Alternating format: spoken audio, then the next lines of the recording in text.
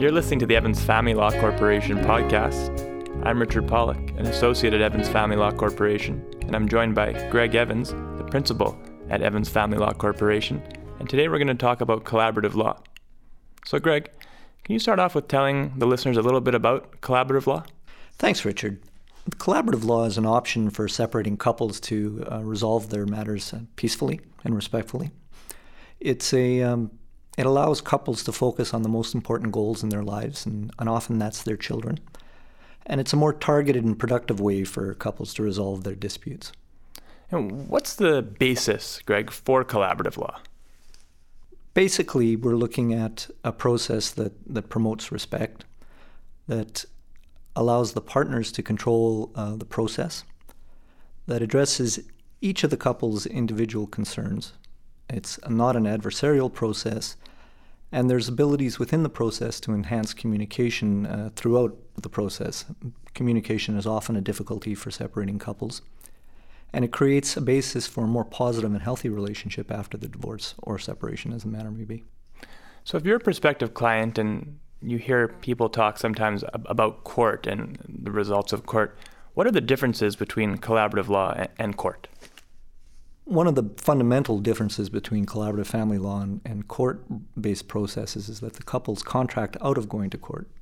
So when you enter into a collaborative process, you sign a contract that says, we're committed to this process, and should the process break down, then we have to retain new lawyers if we're going to go to court. One of the fundamental differences between collaborative family law and litigation type or court-based processes is that the couples have complete control over the outcomes. When you use a process other than collaborative law, and particularly a court-based process, you're allowing somebody else to decide what the outcomes are for you and your family. So the collaborative process focuses on allowing spouses or partners to create mutually beneficial solutions that are specifically designed for their families. It creates a framework for effective communication, and you have a team of professionals who can assist you in making decisions that best fit your family's needs.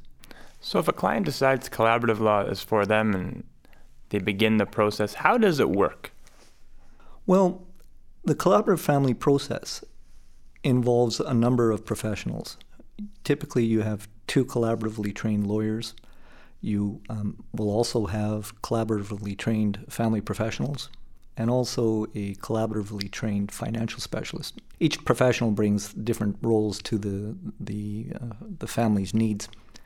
We use a team because we all have different areas of expertise, and we want to maximize the skills that we have in a cost-effective and productive way for the families. The collaborative training that we all receive, and it's specialized training, allows us to create a safe environment for problem solving without the fear of a threat of court. The team provides a structure for communication between the spouses that allows for positive, healthy discussion and allows for us to meet individual needs. We create an environment that allows couples to share information, because it's the information that allows us to then make good decisions. And to be clear, it's the couples who make decisions in the collaborative process. At the forefront, we're trying to create a creative and respectful approach to assist couples to reach agreements. So, Greg, who should be considering collaborative law? I think if you're someone who's separating and you want a civilized and respectful resolution to any outstanding issues or problems you might have with your partner or spouse, if you're willing to focus on solutions rather than on blame or revenge, this would be a good process for you. Couples who want to maintain a productive working relationship with their spouses, and quite frankly, just because you're separating doesn't change the fact that you're still a family. The family as a unit might look differently, but you're still a family. And often people are really wanting to maintain that relationship. And it's always beneficial for the children that parents are able to maintain a really positive and healthy relationship post-separation.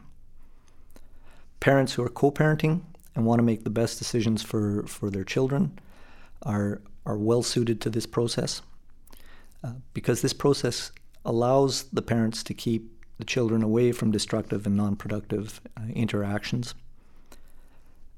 If you are interested in controlling the decisions and controlling the outcomes and tailoring the outcomes to your individual family needs, this is a very good process for you. It's particularly attractive to couples who place a high emphasis on having a productive and healthy restructured family after the separation is completed. And then finally, I think one of the advantages of collaborative law that is a distinctive one is the fact that you maintain all the discussions are maintained in private and confidential arena. It's not a public process. Final question for you, Greg. If you had to sum it up, what would be a few important benefits of the collaborative law process? Well, if I were a parent and I was looking at a process and thinking about collaborative family law, I would be wondering about some of the benefits of collaborative law, which I see as follows.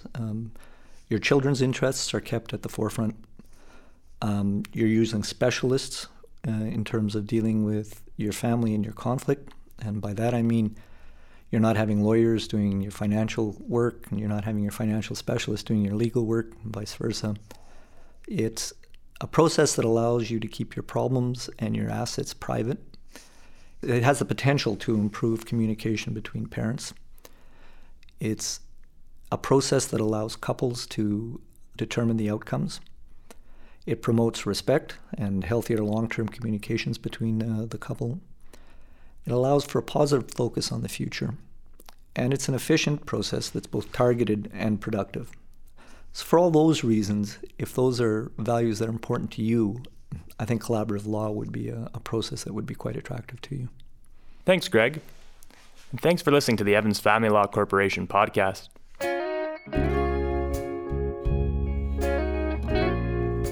For more information and for more podcasts, please visit our website at evansfamilylaw.ca.